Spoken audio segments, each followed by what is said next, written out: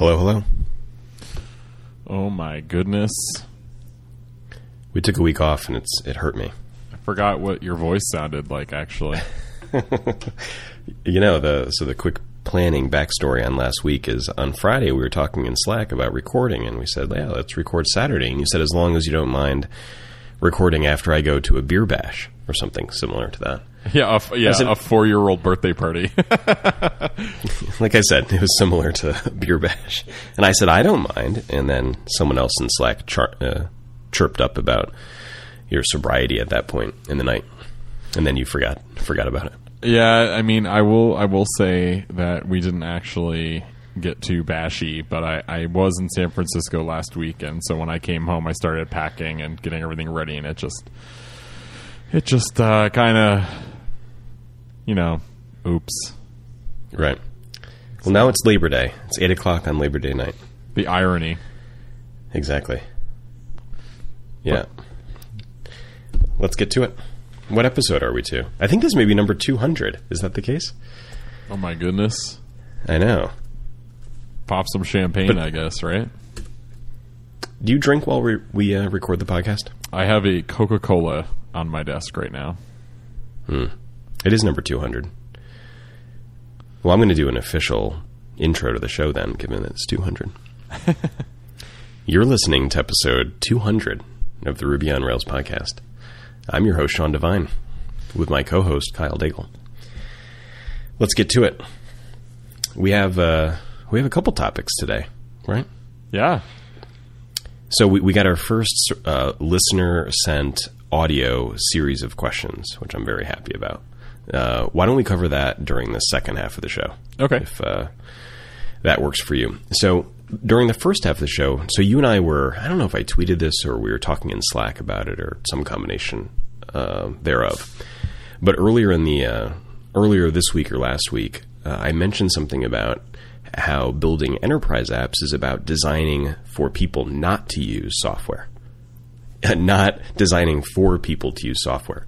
And I'm thinking about it since then and how sort of fundamental that difference is between consumer software or software for businesses where it sort of acts like consumer software, and what I consider to be enterprise software, where the objective is quite the reverse of consumer software.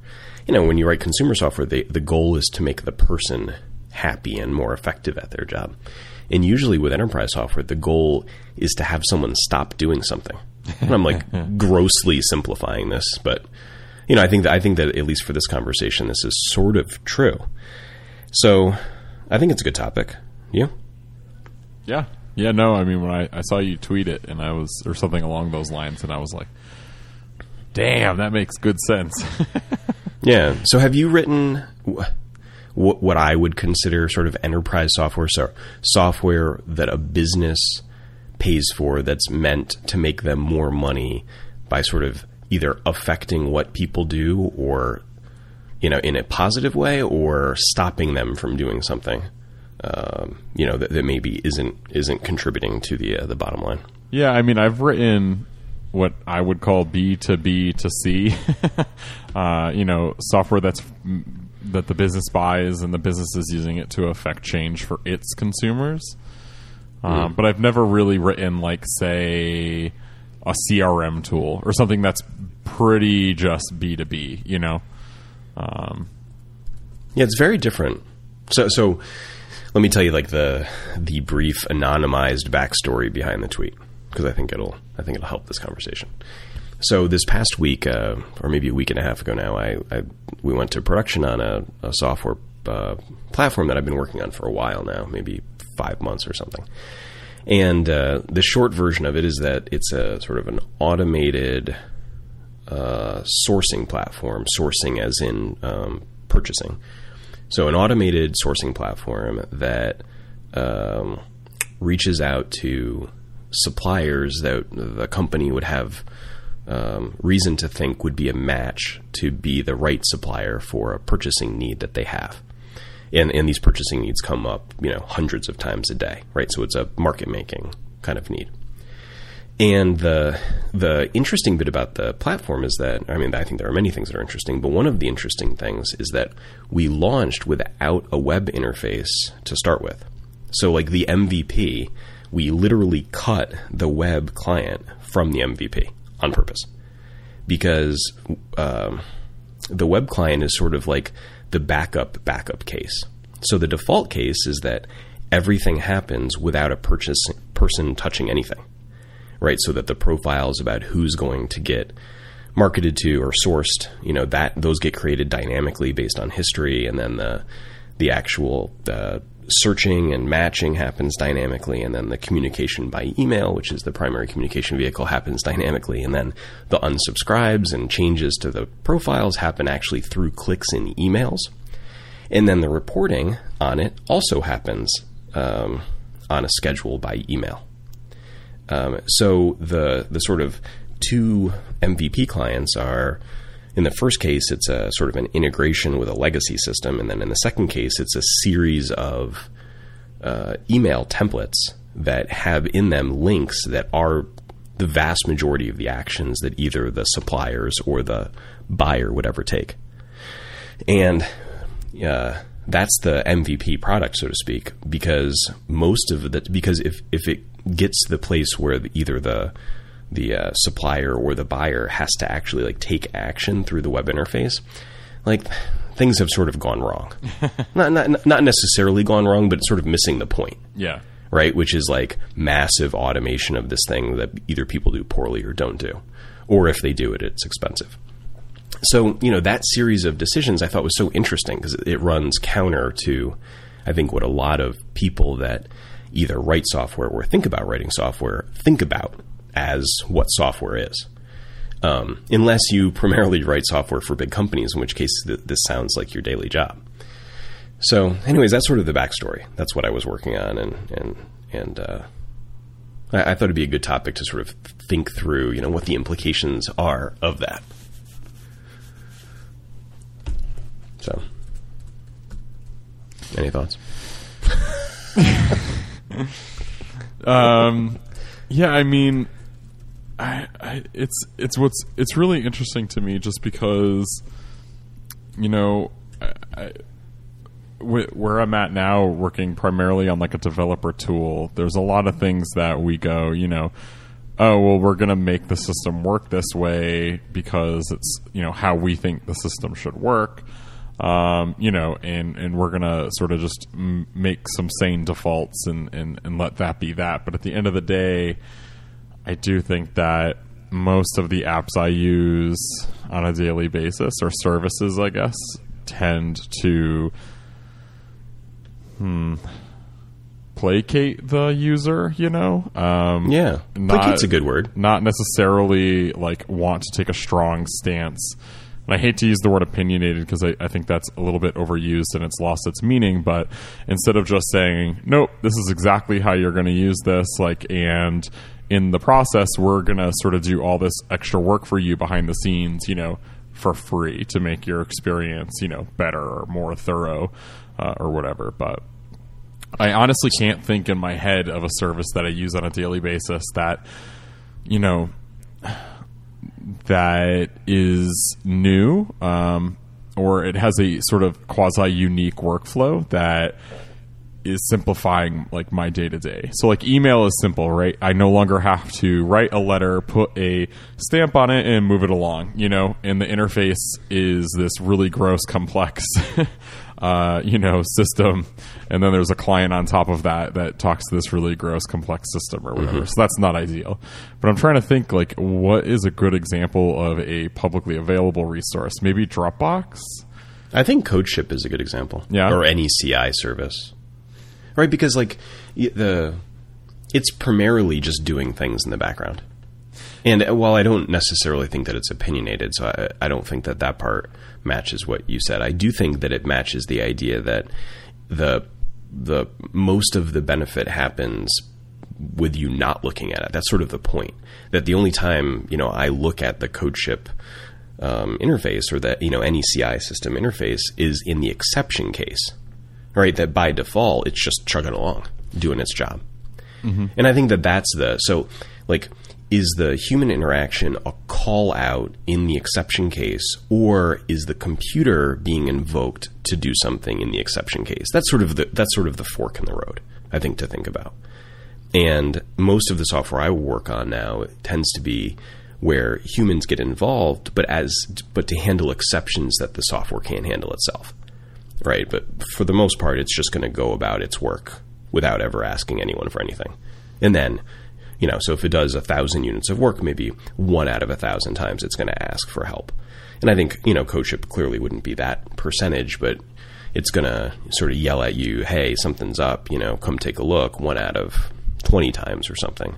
But most of the time, it's just going to sort of chug along. It's, in this app's case, it builds the documentation, it deploys to staging, it deploys to production, it, sends notifications to GitHub, it, does all these things that are nice. And I think, my sort of thesis on this, and the reason I think it's a good topic, is that I think that most developers would serve their users well, and certainly the companies that they're working for well, if they thought more about how can we go to that model where the person is the exception handler, not the computer. And I sort of suspect that there's sort of a development methodology that you could bake around that, right? Which is like, okay, every single time the person gets involved, it's like a giant failure point, right? Where like expense skyrockets, quality goes to hell, everything goes bad. So, every seam that we think a lot about seams between the software and other software, but I don't think that we think of the seam between software and person as the sort of primary failure condition. Yeah, I mean, it's kind of interesting. As you're saying this, Tom Preston Warner a couple of years ago wrote about README-driven development, which I think is kind of quasi-related to this. I mean, the idea basically like you're writing this so the people either using the system, the tool, or the developers on the system or the tool have a better idea of sort of knowing what, interaction that will need to be taken with the application in order for it to do its job. And I think that's slightly more on track, is instead of sort of defining all of the, like you said, system integrations, focus much more on, there is a workflow here, and the only input to the workflow is, say, the dates and the city that you want to have a hotel, right. And that is it, and maybe there's an assumption that you have the ability to pay for it, versus, people should be able to book for hotel rooms, and they need to be able to book with, they need to be able to find individual hotel rooms and all this other crap and all these other sort of like web use cases of now they need to be able to sort and filter and all this other stuff. Like, I think it's interesting when web apps, try to do the best they can with sorting and filtering, etc., before you ask it to, Like, one comes to mind is Hipmunk. Hipmunk is a travel search tool, and they have created their own little way of sorting the results. I believe they call it misery or something like that. Let's weigh everything and then choose what we think are the least miserable right. flights or whatever. And I think that's a very interesting choice for the system, since the exception would be, oh no, I only need the cheapest flights or whatever, and then you'd go in and you'd make a change or whatever, because I don't think exception always needs to be like the system didn't do what you like, the system broke. It could be the system didn't do what I expected it to do. Or there are some things that systems can't do yet. Right. Right now, I hate to use Uber as an example, but for Uber's business, they clearly see the driver as the exception handler for the car not being able to drive itself. Yeah. But at some point that won't be true. And I think every business is basically has this idea, if you think through it, where the people are involved temporarily in every process they're involved in. Yeah, and the question is just when won't they be? It was really funny actually on the way from San Francisco, or from the San Francisco airport to San Francisco proper. I had an Uber driver, and that we had a really long discussion about that actually, just about how the system right now is basically attempting to connect a driver, someone who can move this piece of convenience, this this thing that can move Kyle from the airport to the GitHub office. But once that's not necessary, then what is the value? Like, what is the system that you're providing for that driver, if that even needs to exist? Like, you know, is it sort of a concierge type thing? Is it just completely gone altogether? You know, it's interesting when you just go to the bare bones of the system, because for Uber, like, in a way, the driver is an exception to the system. You know, like, if the driver does anything but a perfect job, it sort of breaks everything down. It breaks the expectations, and then Uber has to deal with all this other crap, like my driver took me the wrong route, and my drivers didn't pick me up on time, they couldn't find me, all this other stuff. Well, I think you can abstract the driver, and if forget just, I mean, we could use Uber or any other example, I think it would work fine. So you can abstract the sort of the person that's doing almost anything, is certainly something as repetitive, I think, as labor-centric as driving. But I think most jobs would fit into this category, I'm going to say. And if you just sort of abstract them into services, right? And you say, okay, like, what are the performance characteristics of this service? You know, how expensive is it per call? How fault tolerant is it? How fault centric, you know, how many errors is it going to create? You know, what's the latency on it? Like, it's not hard to think about the job that a person is doing inside of a business's process in the same terms that we think about. Like, it's not hard at all to think about it in the same terms as we think about software services or hardware services that are sort of inside of our stack. And I think that what I have for really a number of years now been thinking about, but I think I'm accelerating my thinking about it and really focusing intently on it, is formalizing this idea and saying, okay, like, every single touch point that a person has to the system, and I'm not talking about like the web client as a touch point, I'm talking about like this specific form, right, that they're submitting as a touch point. Mm-hmm. That is a service that's being provided by them. Your example with Hipmunk was really good, right? The service that's being provided is like saying what hotel is acceptable. Right, so just sort of abstract that idea into a service, and right now, you know, a person needs to provide that.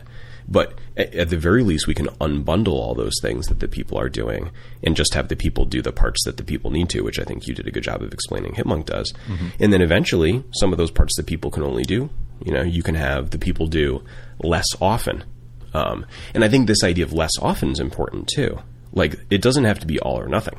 Yeah, right? Like, most of the things that I work on, a person wouldn't have to do the task most of the time. Whether that's 50% or 99% is less the point, then most of the time they wouldn't. And we just have to have a way to sort of get them involved in the case that a person's needed. And I think that the idea that you want to design systems that can sort of have multiple service providers, almost have like dependency injection for the service, where the dependency can be a person or can be a software service, is like, it sort of sounds like architecture astronaut until you actually work in these systems and you're like, no, this isn't architecture astronaut. This is actually a very easy way to think about enterprise systems. And at least in my experience, I don't see that as the default way that other developers think about things. But maybe I'm wrong about that.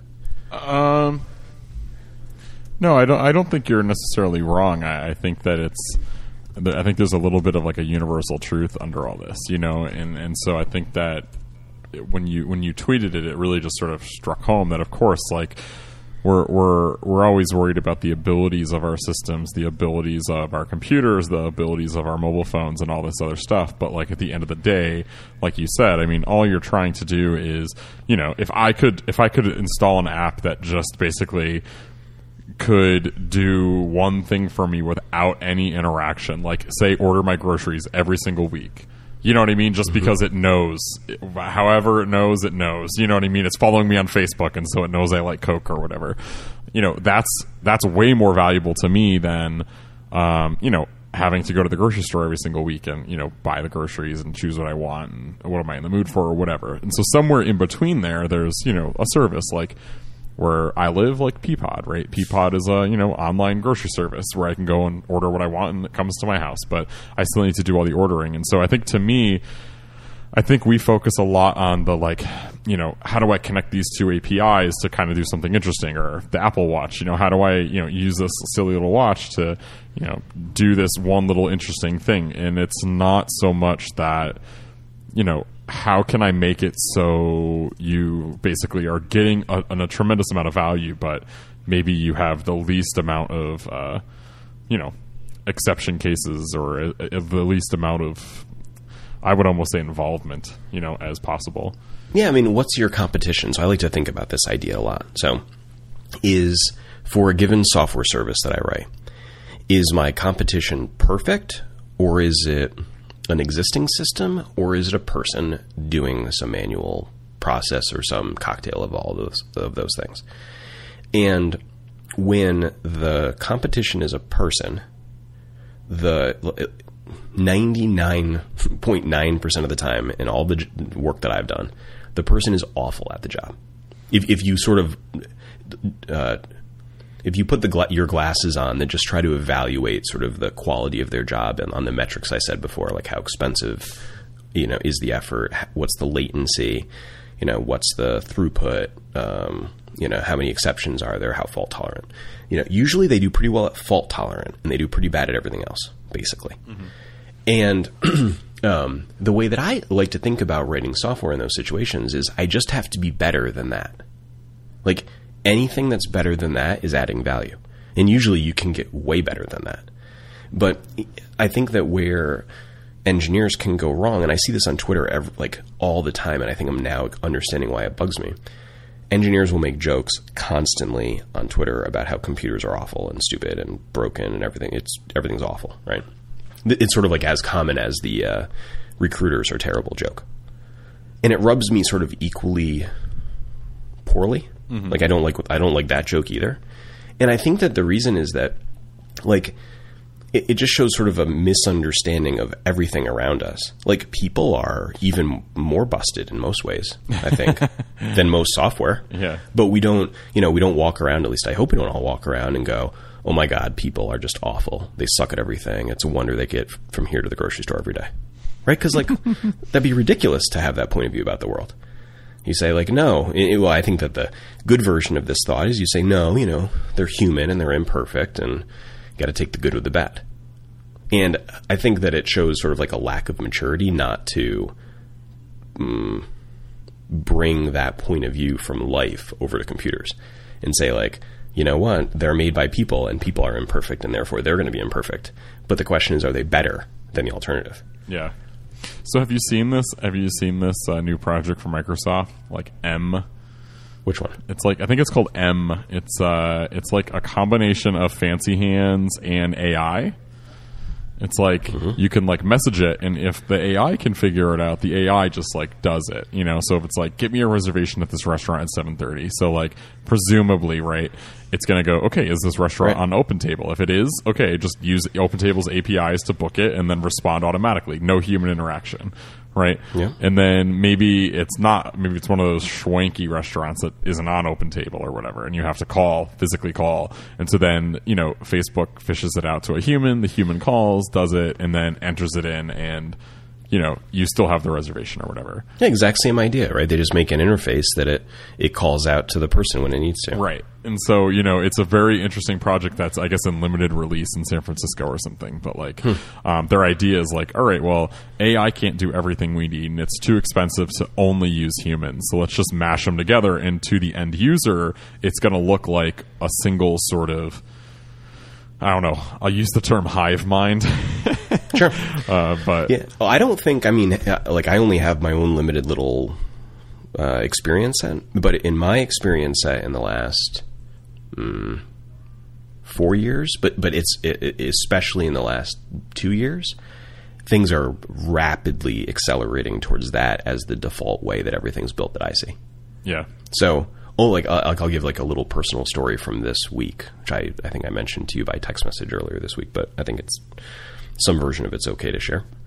So one of the businesses that I am involved in is a we'll call it like a sales business, an outsourced sales business. So a business that I work with outsources a particular type of sales that they do to my company. And the sales isn't terribly different than most other types of sales. I think sort of medium ticket sales. Mm-hmm. But anyways, so this past week I released a production, totally separate thing than we were talking about before, a sort of an automated process for how the inside sales function works for what they outsource to me. And it goes something like this. It automatically scans for leads from some advertising sources that it uses to find leads. When it sees one, it, like you said before, it sort of does a little bit of there's a simple algorithm that tries to sort out if this is a good prospect or not. Then it sees if it can get their contact information, which it generally can. And then if those things are true, it sends an introduction email to them that's like very well done and nicely written, is trackable and all that jazz, and copies Fancy Hands actually. And has Fancy Hands follow up with them if necessary to schedule the sort of real person-to-person sales call. And then Fancy Hands has access to the Google Apps calendar for the salespeople and can schedule into their calendar, into open spaces, the calls. And no person is involved for my company. Yeah. Zero. Until the sales call. Right? And then the sales call is the part that, can't have a person not do. But 100% of the work up to that point now is automated. And I think it's this idea again, where, the salesperson is the service that I'm calling out to. But that everything else, I said, because I've had this business for a bit, and I saw where things were breaking down, and it was that, maybe 40% of the prospects were getting called quickly when they expressed interest, not 100%. Well, now it's 100%. Or, 50% of those that were called, there was a trouble scheduling something, and then, the period of time elapsed where things were hottest. So I just said, okay, how do I apply software to all these bits so that there was like zero fall through in those steps? Yeah. And just use the people for what they're good at. So, that's a long way to say, I think I don't think that these are exceptions. And in fact, I think you did a smart thing by bringing up that Project M, because I think that it's not even enterprise-y. I think it's just that enterprises care about time more, frankly. Mm-hmm. Right? So, and people, I think people care about time too, but not sort of to the degree and with the leverage that businesses have. So, I wonder what I wonder what the implications are for those of us that are like developing and designing software. Because I don't think that the same skills, like the UI, UX mindset, I think some of it translates over, but I think that there are some missing tools, frankly, mm-hmm. that you need to have in your toolbox to build software when that's the goal. Yeah. When you see the person as just another service. Yeah. No, that makes sense. And I think it feels dirty to people somehow. Do you think that's true? Like sort of abstracting the person into a service feels off. It makes me laugh just because I feel like it's what happens like in every other industry. And so, like, yes, I guess I can understand people feeling a little bit dirty or, well, I'm bringing something of value to the table, so deal with it sort of, mentality. But I think that, I think ultimately, though, that what this is showing us is that we've sort of fell into we have the front end people who deal with the web UI, and we have the back end people who deal with like the databases and the service calls and whatever else, right? And that's not really true as much anymore as is. But if you obscure that one step more and just say, we're just trying to solve a problem here. Maybe that's a product manager, question mark. Maybe there's like some other piece of person here, another set of skills where it's, clearly being able to say, no, this should just be an email newsletter. This should have no web component at all. That'll be good enough. Well, I think that there's a very interesting dilemma that happens inside of what you just said, because I think you're right that in a perfect world, it's a product manager.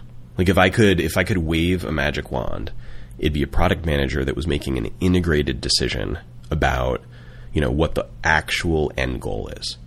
And therefore, what should we do? And by product manager, I'm saying like that's the name in a software context, and we could come up with a similar sort of integrated responsibilities name for non-software business context. The problem, and at least the problem that I've seen, is that there are very few people that currently have the job with that title or the same responsibility in a non-software business that have the technical wherewithal to actually know what's possible. Yeah. So you kind of end up in a weird jail, right? Where the people that would know what you can do and how don't have like the integrated understanding of the goal, and the people that probably should and do have the integrated understanding of the goal don't have the ability to sort of envision ways to solve it that are fundamentally different than the present.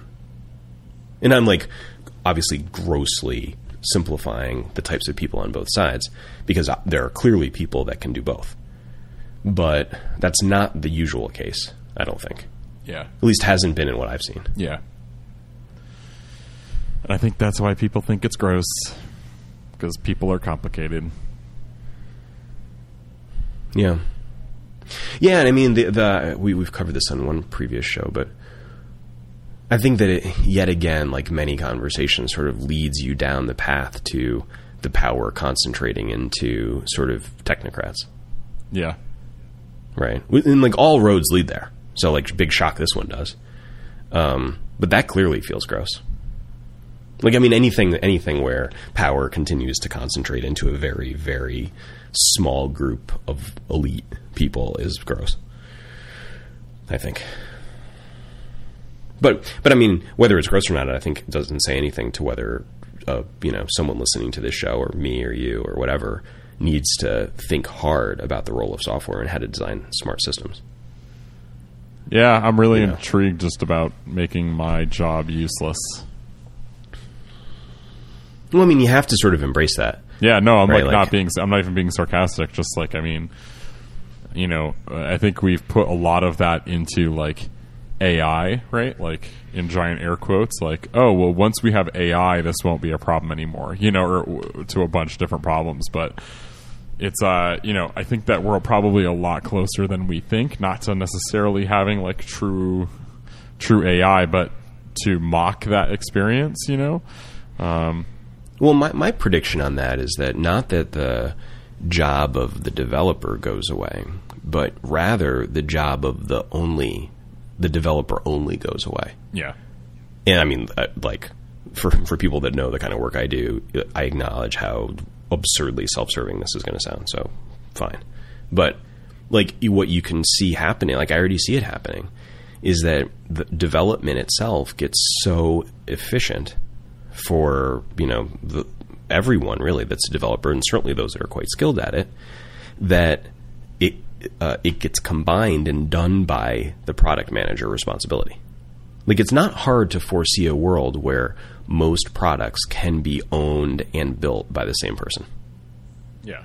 Yeah. Sure. And I'm like simplifying slightly, but I mean, I think that this is where sort of when you combine that thought with service-oriented architecture, which, I think people have various points of view about, and sentiments, but if you combine service-oriented architecture with this idea of like the combined product manager, developer, technocrat gal, you can imagine a world with a bunch of solo product owners, even in an organization. I don't want to say like GitHub because that makes it too personal, but like another software company similar size to GitHub, you could imagine sort of a constellation of these combo business programmer people. Yeah. That are interfacing through, Amazon's sort of structured this way, I think, actually, that are sort of interfacing through, APIs, for lack of a better way to say it, where each of them are sort of conceiving and building the thing. Yeah, right. Which I think, to your point before, says that either your job's going to get way better, like you, Kyle, or is going away. One of the two. Right. At least there's a good path. Right, like I'll never forget. This is a great story, I think. And so like when I was in high school, right, I was involved in some sort of like technology something role. They used to have a name, but like the idea would be that like the school system doesn't have enough people in IT, and so you would go and like help do like the lowest rung of help tickets, you know? And so one of the lowest rung of help tickets was setting up this new computer for the attendance office, because the attendance office had 3 people working in it whose sole job was to get the attendance from the teachers and then call home and be like, Kyle wasn't in school today, why wasn't he in school? Right? Mm-hmm. So that was 3, people who probably were only working half time, but like I think it's pretty darn close to full time. And so I get this ticket where I have to go into the office because the school has purchased or the school system has purchased some sort of software that basically takes the attendance from the electronic education system that the school's already using and places an automated call home, basically. It's like blah, blah, blah, your kid's out, like press 1 to do X, press 2 to do Y, or whatever. And then like the system would automatically just sort of go, all right, this is no big deal. Or yes, like a human should call back and like talk to the parent or whatever. And so I remember going in to set this up and just like the look on these people's faces when like I was explaining what this was, because I was like, oh, this is going to be awesome. Like it's going to be so much less work. It's going to be so much easier for everyone. But the translation of that is that these people's like 80% of these people's jobs is about to be handled by this like really crummy compact with like 2 modems in it, And so to me, it was like very interesting because, that part of the system should definitely have been automated, right? There was nothing interesting or human complex between take data input into a computer, place a phone call home. Like that was the most interesting like part of the problem from a technical perspective. Right. And then the last step is just like, now look at the exceptions. Like look at like the parent that said, no, my kid is at school, and then figure out what's going on. Or, this kid's been out for 10 days straight or whatever, or deal with those cases that a human needs to interface with. But it went from, 3 people that were making real money and had real benefits to a computer program that probably cost the town like $5,000 a year or something. It's interesting to see how much resistance there still is in the community to that simple kind of underlying pretty black and white reality of what software's role is in almost every situation it enters. Yep. Because like I see another thing I see on Twitter frequently is this what's the word for these things, by the way? Are these tropes? Twitter tropes? Is that what people call these? Sure. Okay. So another Twitter trope is, I hope I don't get this wrong. Trope is one of those words that like I think is easy to misuse. I feel like I may be that guy. Might be that guy now. Anyways, so a common Twitter trope is people making a snarky comment that says, where the punchline is, and remember, the whole point of software is that someone's got to use it. This is just a tool to make a person's job easier, better. And like, I bet I see that joke like once a day on Twitter. And it's wrong 100% of the time. Like, the software almost never is that. It's almost always existing so that a person doesn't do something, not so that it makes their life better. That's like fundamentally misunderstanding how software is used. And I think that there's a tight relationship between that trope and what I see as a too slow adoption of the people are the exception sort of callback dependency injection backup plan. In that we don't, it's a little rough to sort of stare what software is in the face and still kind of have the, political perspective that I think most people that write software have. And I think the reckoning on that is interesting, right? Like, can you be a non sort of libertarian? Let's like sort of put those, that crew in a corner. Say like, okay, I'm not a libertarian. Can I be a, socially liberal software developer and look in the eye the reality of what it's doing, and therefore make good decisions about what my job is? Like how do I reconcile these worlds? Because the way that I see them reconciled in those tropes is not effective. It's sort of not understanding how destructive, constructive, I mean, depends on your point of view, but, how powerful software is. Anyways. Yeah. Yeah. I feel like that could be like 4 podcasts.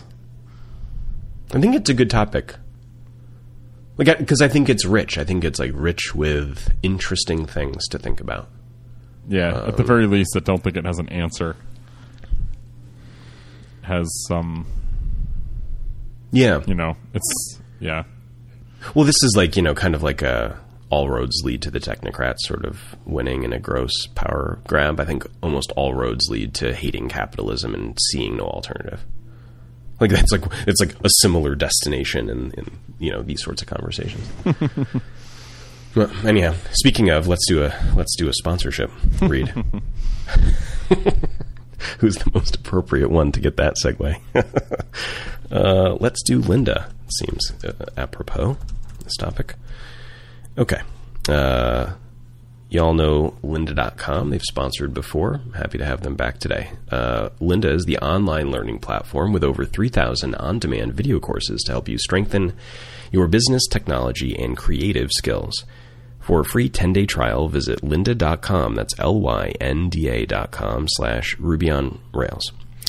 Some of the courses that they've recommended that relate to this podcast are RSpec Testing Framework with Ruby, Code Clinic Ruby, Ruby Essential Training, and Localization for Developers. So those are software development related courses, and they have many, many others. So, for example, the JavaScript library is quite good. The CSS, SAS, HTML, all the front end side is pretty good too.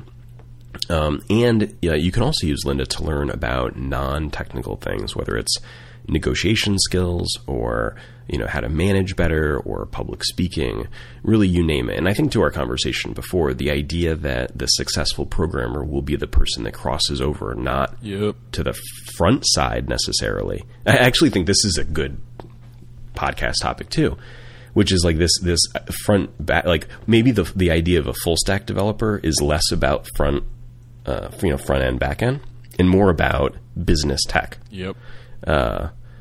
Anyways, that was not part of the ad, but I think Lynda is a great resource for someone that's sort of coming to grips with that world and trying to manage their career in such a way that they're, full stack business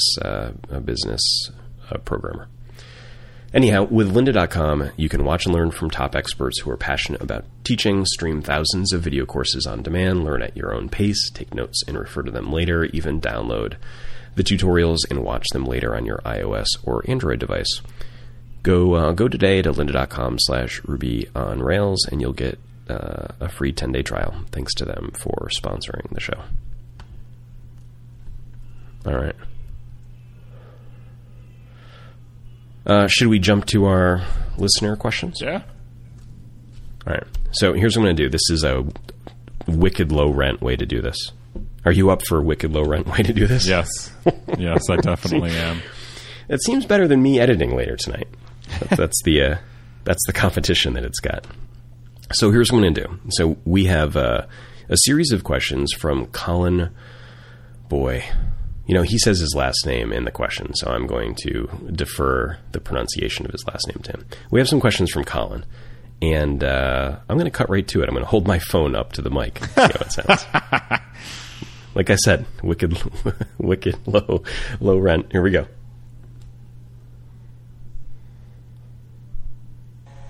Hi guys, my name is Colin Rubbert. I've recently graduated from an online boot camp and looking to land my first gig.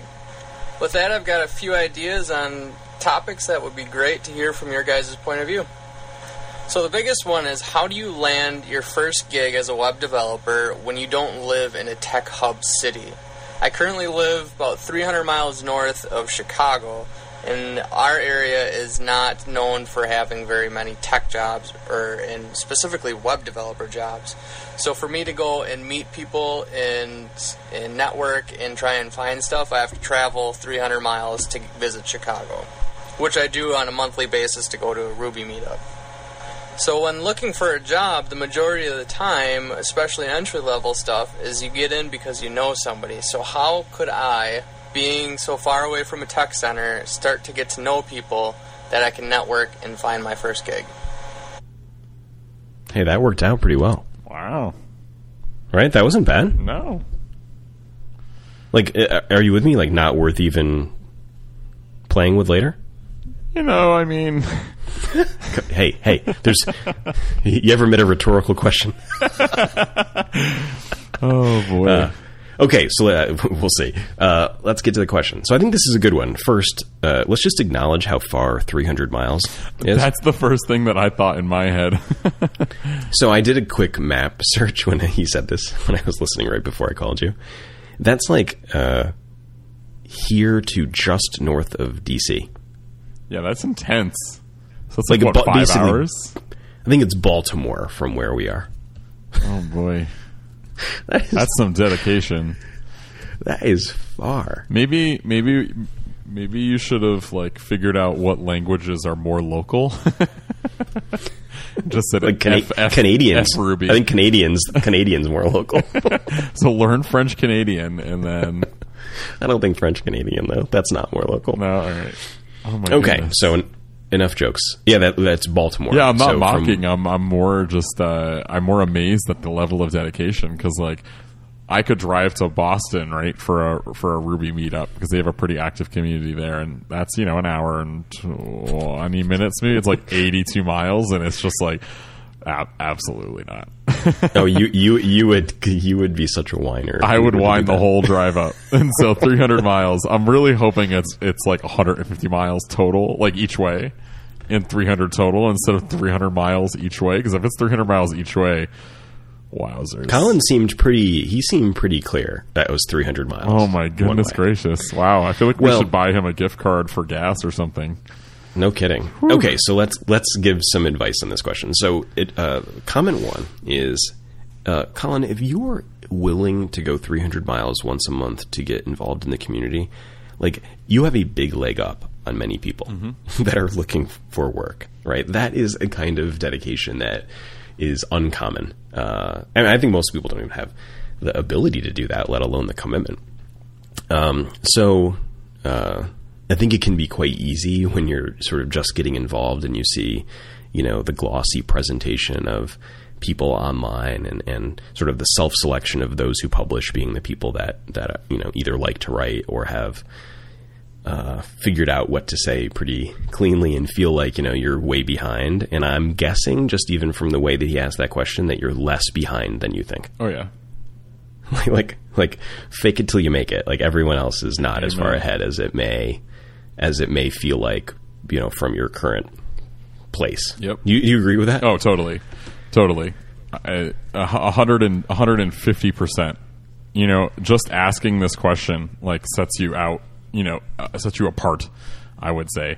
And so I think that as someone who also, was sort of like when I was looking for my first gig, my first real job, and not like a freelance thing, or before I would probably even like really grok the word freelance, it was just like, oh, this person wants me to build them a website, so I'll do it in college, like totally unrelated to my major, like that sort of thing.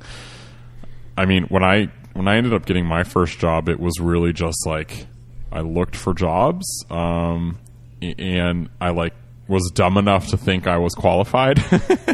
And so I just applied, and then I got one of them. And I don't want to make light of that, but the point of that little tiny story is like, there's a lot of times where when you're looking for this first gig that you're so caught up in the idea of, oh man, the numbers, like I barely know what I'm doing. There's another 100 people who are being, released into the workforce, and they also, barely know what they're doing. But there's, student A and student B, and they're just really good. They could go anywhere and do anything. And I'm just a schmo. Like that's just crap, That might be true, I guess, but generally speaking, if you're asking these questions, I don't think it is. And so, I mean, my advice to you would be, coming from a remote perspective especially, is go online and find companies near you in Chicago if you're interested in doing on-site or moving. If you're interested in just remote, you can try sites like We Work Remotely, and find companies that you are like actually interested in working at. Because the next step is kind of hard to fake, but when you're just sort of trying to get this new job, I mean, if you're interested in the company that you're looking to talk to, it could be as simple as, starting a conversation with someone that works there, or coming prepared with some information about, sort of how you think the product should work, or how it should be positioned in the community, or how it should be positioned in the workplace, or using it for a week and then bringing feedback. All of those little tiny things, I think, will set you apart immensely and show the sort of I hate to use the word innate skill, but like what, the skill that you have that maybe isn't in code, to say, I can see a problem and I have some solutions here that I think fit the problem. And then these companies will be willing to potentially, invest in you in the long term, because you're sort of starting the conversation without jumping straight to the nitty gritty of, somewhat objective coding exercises or whatever that next step is. I mean, so I think that's a great way to sort of cheat the system when you're coming out of a boot camp, is just say, hey, yep, I have this base set of skills, but I saw that you're building an online ticketing system and I used it for a week, and I'm really interested in why you chose to use priority this way, and here's where I think there's some deficiencies or whatever. Like, let's have a chat. Yeah. I think that's like a total disarming question or sort of experience, I guess, with whoever you're trying to get this job from, that I think would definitely get you in to do an actual interview, which is just the goal here, is just to get past that screener of the other, 20 people that are, hey, I just left the boot camp and here's my resume. Good luck. Have fun. Yeah. I think I would like, my trite answer to this would be, decide that you live on the internet. Never go to Chicago again for a meetup. Like, in other words, like, you live where, like, you're closer. Like, Colin knows me better now because of the internet than he ever would have in Chicago. I'm positive of that. Right? So, like, just embrace this as the place that you are, work-wise. And, I think I think if you sort of go all in on that strategy and say, I'm going to be the best community member of the internet community of web developers, because I don't have another community that's practical for me, that if you just do that one thing, you're going to do great. Just take the time you're driving back and forth and invest it in the community. And, you won't feel like you're missing out. At least maybe not. Maybe it'll be a little more lonely at first, but maybe it feels like you don't have the training wheels of like going to the meetup and sitting in the place with the pizza and having the beer with the other people. But, so it maybe takes a little bit more assertiveness on your part to make that work. But clearly Colin's assertive, so that should work fine. Okay. Should we play the second question? Yeah, do it. Okay. My second question is, how do you bridge that 0 to 1 year professional experience gap? Many job postings are looking for 2+ years experience, but it seems like the average junior level position is at least 1 year professional experience. So how does a bootcamp graduate or just a recently graduated student bridge that 0 to 1 year professional experience? Topic number 3, how do you attract... Okay. I'm going to answer this one real simply. Ignore those requirements. Ding, ding, ding, ding. I mean, and I don't mean sort of ignore. I mean, totally ignore them. They don't matter. They didn't matter to the person that wrote it, frankly. Like, you're projecting onto them an amount of attention and meaning to the year's experience that they didn't mean, probably. And even if they did, don't matter. And hey, this cuts both ways. So, like, that can sound like good news, and I think it clearly is good news for someone that's just getting in. The other side of the pancake on this one is that if you have lots of experience and aren't that good, it's not going to help you out that much. At least in some situations. So, I don't know. It sounds like you agree, Kyle, but I would just completely throw that out. Don't even worry about it. Yeah, no, I agree completely. And hey, if you'll know when you aren't cut out for the job, right? Like when they're asking for things that you don't believe that you could do. One, you probably won't be able to fake it. And so they probably wouldn't hire you. And two, you probably wouldn't want to take it anyway. So just don't sweat it. If you're capable of doing something, then you're a good candidate for the job. And if you're not capable, you're not. And the correlation with years' experience is loose at best. It's not nothing, but it's not super high. All right. I think we're halfway through his question, so I think I should read a second sponsor. Okay. Not that there's any magic about sponsors halfway through, but Halftime has a lot of ads. So it's football season. We're going to have an ad right now. Okay, our second sponsor today is DigitalOcean. DigitalOcean provides simple and fast cloud hosting built for developers. Create a cloud server in 55 seconds for as little as $5 per month. DigitalOcean is built for developers and used by over 400,000 of them, including me. Now, to be fair, I do not use DigitalOcean on my main projects now because I am a little bit of a DevOps wimp, but I have for, I think, 2 projects, and I had quite a bit of success, mostly because the quality of their documentation that's provided by the community is quite good. So just don't want to be inaccurate with that. Anyways, the DigitalOcean solution is highly scalable to meet the demands of your growing application or business. You can even resize Droplets, that's the name for their servers, to meet your needs as you grow. You can choose whichever OS you'd like, and they have one-click install for apps like Django, Rails, WordPress, Ghost, etc. All their servers are built on hex-core machines with dedicated ECC RAM and RAID SSD storage. Servers can have up to 20 CPUs, 64 gigs of RAM, and 640 gig of SSD hard drive space. They have full-featured DNS management to easily manage your domains, and auto backups and snapshots allow you to easily clone and deploy your servers. So head on over to DigitalOcean.com to learn more, and when you sign up, make sure to use the code, what is our code? RubyPodcast. So Ruby Podcast at checkout, you get $10 credit. That's 2 months for their entry-level plan, and you get that for free just by using Ruby Podcast. So thanks to DigitalOcean for supporting the show. Okay. So far we're full of good news for Colin. One, he does not have to drive to Maryland and back every month, and he can ignore the year's experience requirements and ads. Let's see what question 3 was. Okay.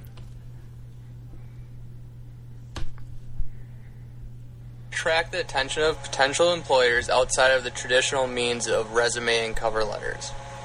Topic number 4. How do you get started with open source content? Hey, hold on, Colin.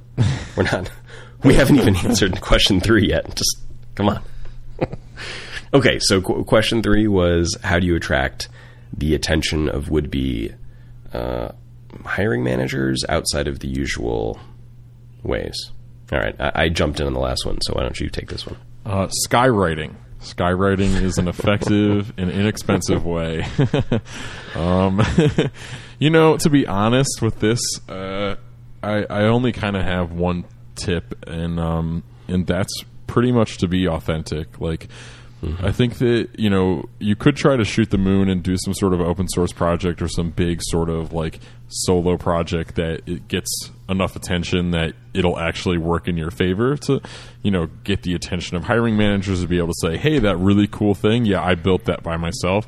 I don't like shoot the moon, strategies. I don't play hearts because of it. And so I think that, the big tip here is just, like I said before in the first question, when you find a place that you actually want to work at, if you're so lucky, just be honest and authentic in that initial email. Like, the cover letter is the question you're attempting to answer, in my opinion, is, I want to work for you because of X, right? Not you should hire me because of Y. And they're 2 very different strategies to a cover letter.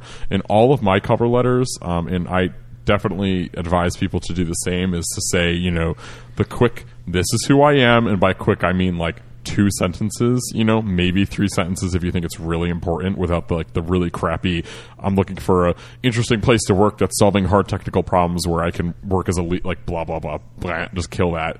And then go directly into, I really want to work at GitHub because, or I really want to work at GitHub on their X, like on this sub portion of the product, because, that's where my passion lies. I always have worked on APIs or like whatever. And don't lie about it to get the job. That's not going to help you at all. But if you can go through these companies and do, 3 or 4 or 5 cover letters that are in the email to the hiring manager or to whoever you're contacting, I think that that's a really easy way to get noticed above everyone who's sending the same exact cover letter to every single job.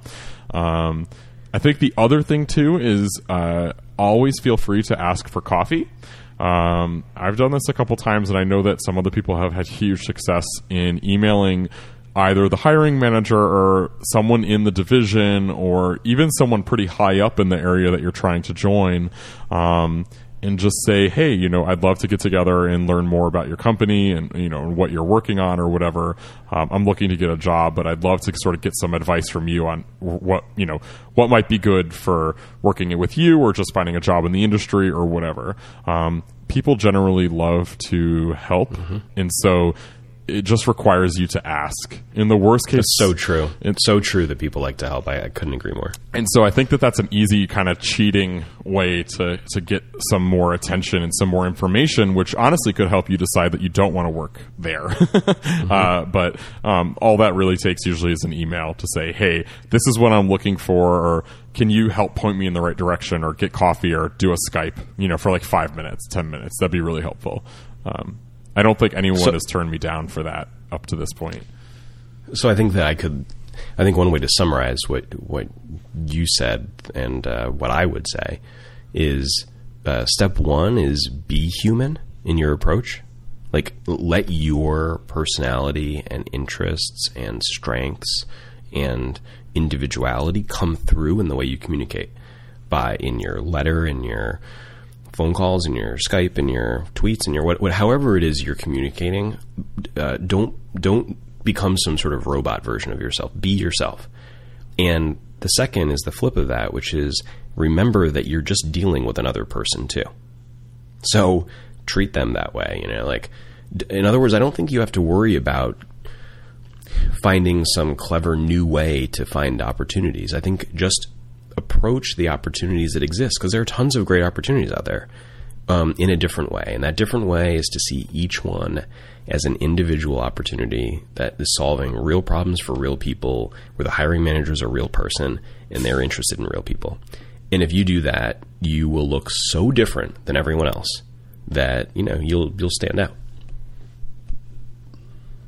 And, your point about asking for help, is so true. So I've been in relatively prominent positions for a lot of the last 10 years, and I've had, 100 different people, I bet, ask either to have a phone call or to go out for coffee or to get a drink or invite to a party or whatever it is. And I take almost everyone up on it, because you just never know, you never know where things are going to go. Yeah. And plus it's just nice to be friendly. And, I don't think other people in the positions that I've been in have, fundamentally different opinions about it. Yeah, no. I mean, every time I go to a city or go to an event and somebody's like, hey, do you want to get coffee? The answer is almost always yes, because you just never know, where you're tired from traveling too. Yeah, so. Yeah. But those things won't help immediately, but those are those seeds that you plant, and you just never know if they're going to, help you out in the future, or if you're going to help that person out in a major way. But it's always worth investing that time. What's the worst thing that happens is you connect with a person, and that's fun anyways. People. Exactly. Uh-oh. All right, here, let's go to question 4. Okay.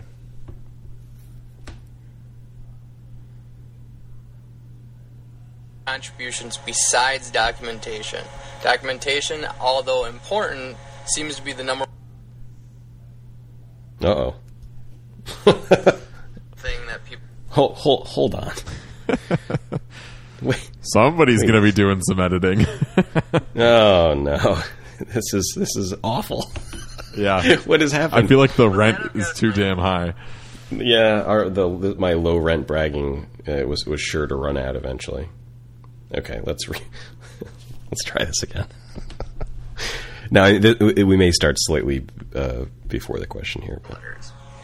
Topic number 4. How do you get started with open source contributions besides documentation? Documentation, although important, seems to be the number one thing that people recommend. But when people want to start getting into code and be able to show people and potential employers the code that they've contributed to, how does somebody get into a project that isn't as developed as major Rails or Ruby-based gems? Personally, what I... Uh-oh. Now, I think I should keep playing it. I thought he was done. Yeah, I cut Colin off. Here we go, once again. I've been doing with this is creating my own open source projects and then allowing the students of the Firehose project, my online boot camp that I attended, to participate and contribute to the project themselves. I would like to open this up to more people and start building upon this idea, but is there a good place for other people to start out with open source contributions on a little bit more developed applications? All right. I like this question. So I'll kick off with it. Contribute to projects you use I think is the easy answer here. So I think that's more often the right answer than write a new thing, which can be interesting, especially if it's small and solves your particular need. But I think that's fine. So I've done a lot of that, and I think it's a perfectly fine thing to do. But if you're interested in community building, I think that, look at the gems, not Rails, not the big high-profile gems, but look at the other gems you're using, especially the ones that are popular and newer.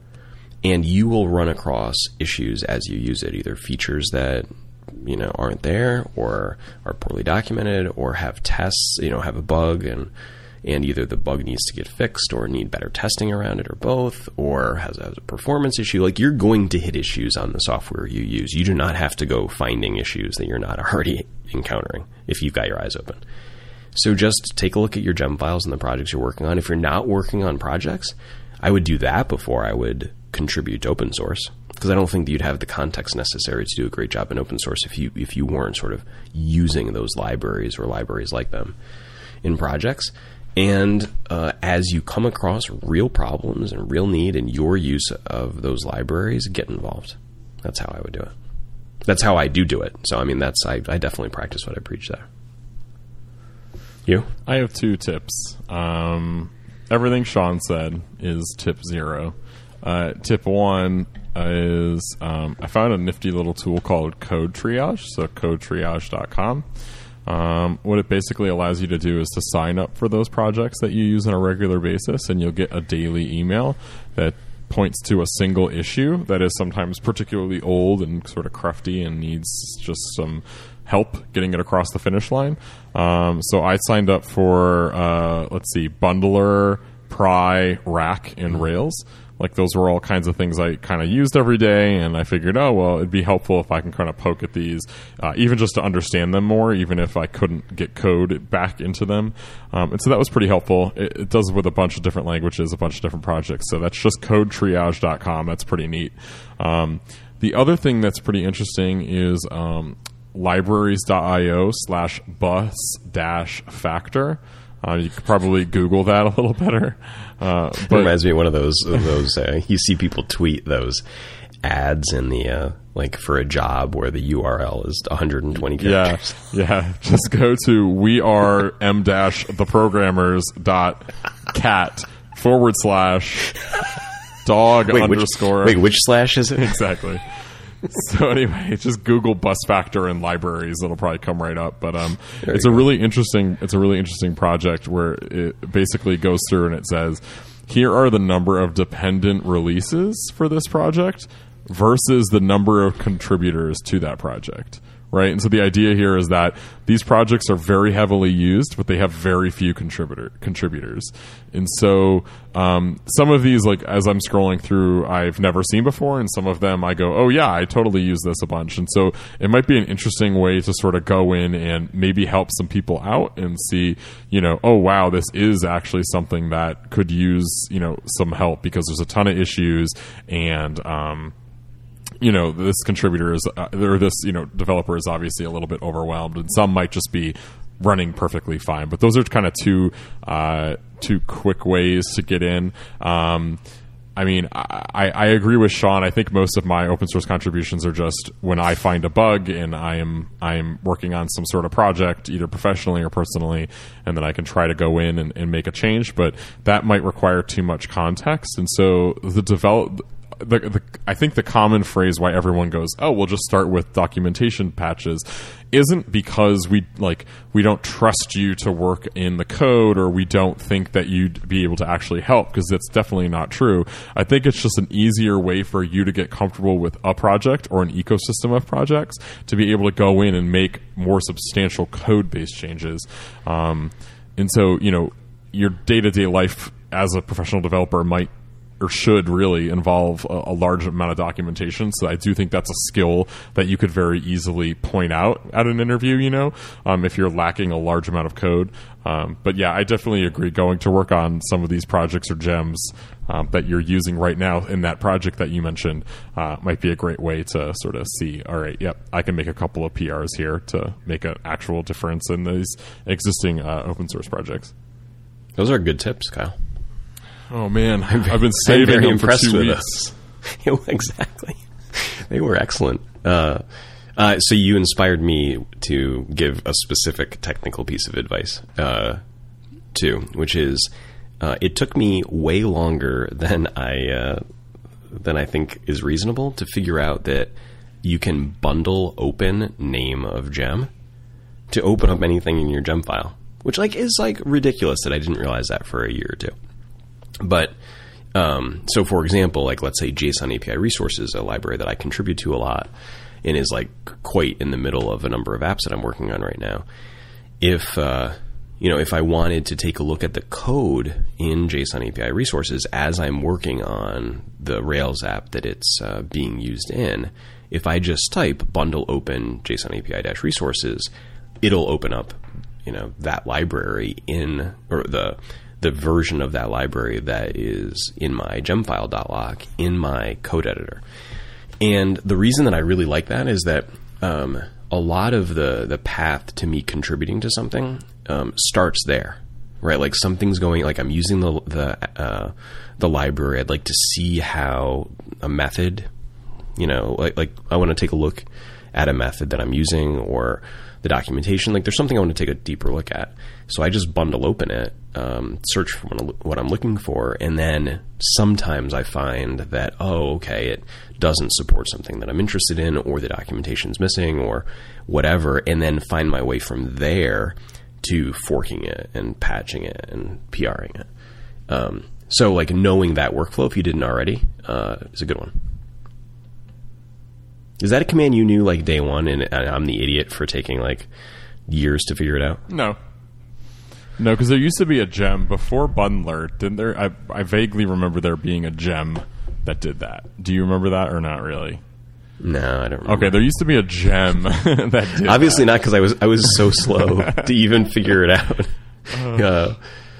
Yeah, I think I would go and spelunk for the directory. It's not that's that hard, but it felt so stupid when I learned how to do it. Anyways, all right, we've got one last sponsor, and then we should wrap the show. So thanks for your question, by the way. You send more questions in. That was awesome. You know what? I actually remember the end now of what he closes with, and I think we owe it to Colin to play the end of his little clip. So, 1 second.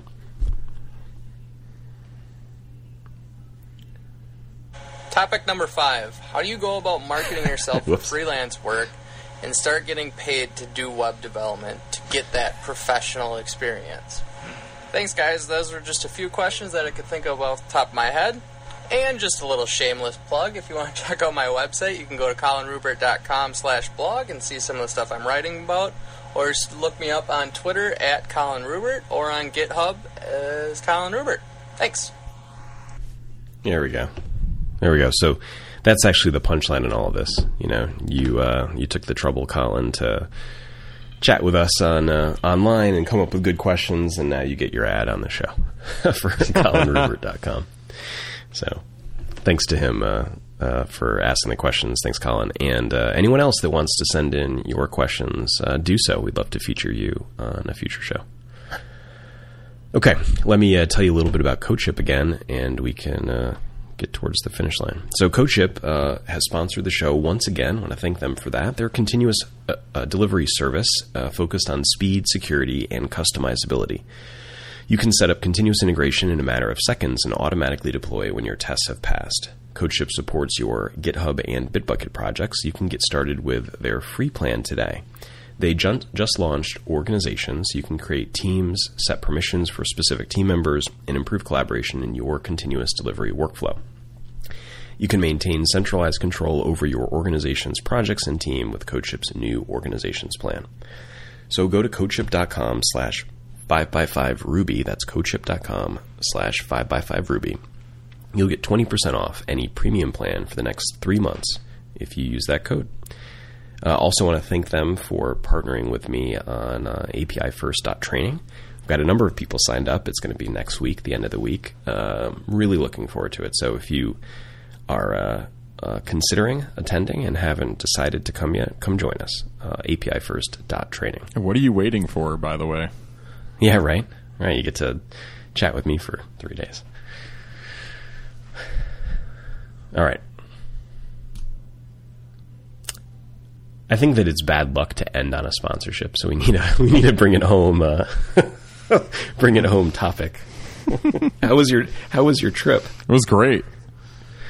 Yeah, so it was great. If you're going to be in the San Francisco area on October 1st and 2nd, GitHub is doing a conference called GitHub Universe, of which I will be speaking at. You should definitely come out. It's going to be a good old-fashioned hootenanny. I don't know if I could with the girls, but, being little and having to take another trip, but I should have coordinated to go to that. Yeah. I mean, just come in on Wednesday and fly home on Saturday and bring them with you. It'll just be a hootenanny. Bring them with me. Yeah, why not? I don't know. Yeah. But never too early to learn how to code. What's the focus of the... Like, what's the purpose of the event?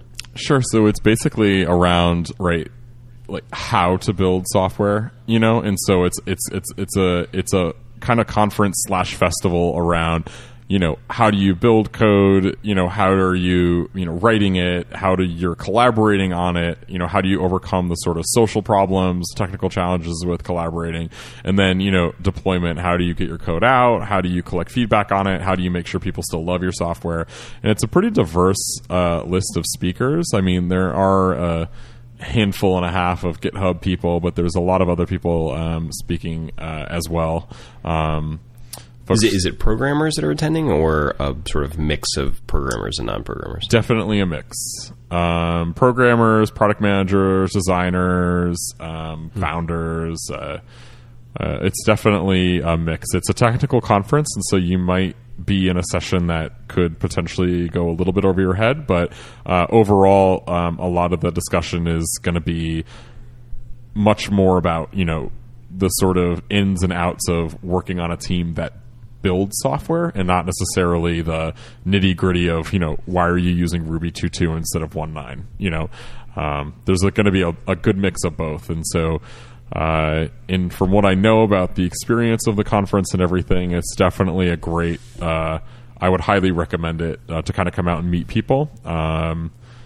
It reminds me of some of the conferences I've gone to in the past that no longer run, but are much more about, let's just get a bunch of really smart people together who really love what they do. And there's talks and a bunch of other stuff. So I'm only plugging all this because that was a major reason why I was out in San Francisco last week. And so highly recommend it. Follow me on Twitter at KDaigle for various and sundry discount codes as those become available to me. Cool. Well, I think that we should wrap with that. It sounds like a good time. I would attend if I could. I don't think I can. Teresa would love to go to San Francisco too, but I don't know. Traveling with twins, that could be a thing. I hear it is a thing. Traveling with one's a thing. I know. I'm stoked about that. All right. Well, Jamie's not going, is she? No, but our family is going to be going to the magical world of Disney after Thanksgiving. Oh, that's right. For our first big family vacation via aeroplane. Oh, man. So, hold on to your hats. I'm excited. Yeah. The goofy hats. You're going to get ears. We're getting ears. Yeah. Okay. Oh, you mean like Mickey ears? Yeah. Yeah, I think that's good. All right. Well, if you'd like to connect with me on Twitter to get a coupon code for Kyle's conference, feel free. I'm barely known on Twitter. So, I had a fun thing tweeted at me on that point yesterday. Someone couldn't remember my name, like Sean, my real name, but knew my Twitter handle. So they went to twitter.com/barely known to figure out who I was, which I loved. I feel like my life is, it's going, things are coming together. It's like my hope in the first place that I'd be, more known for an ironic Twitter handle than I was for my actual name. I don't think I'm there yet. Anyways, good episode, sir. Yeah, I'm K Daigle on Twitter, GitHub, and emails. So hit me up, send more questions, and we'll answer them next week. All right. See you. Adios.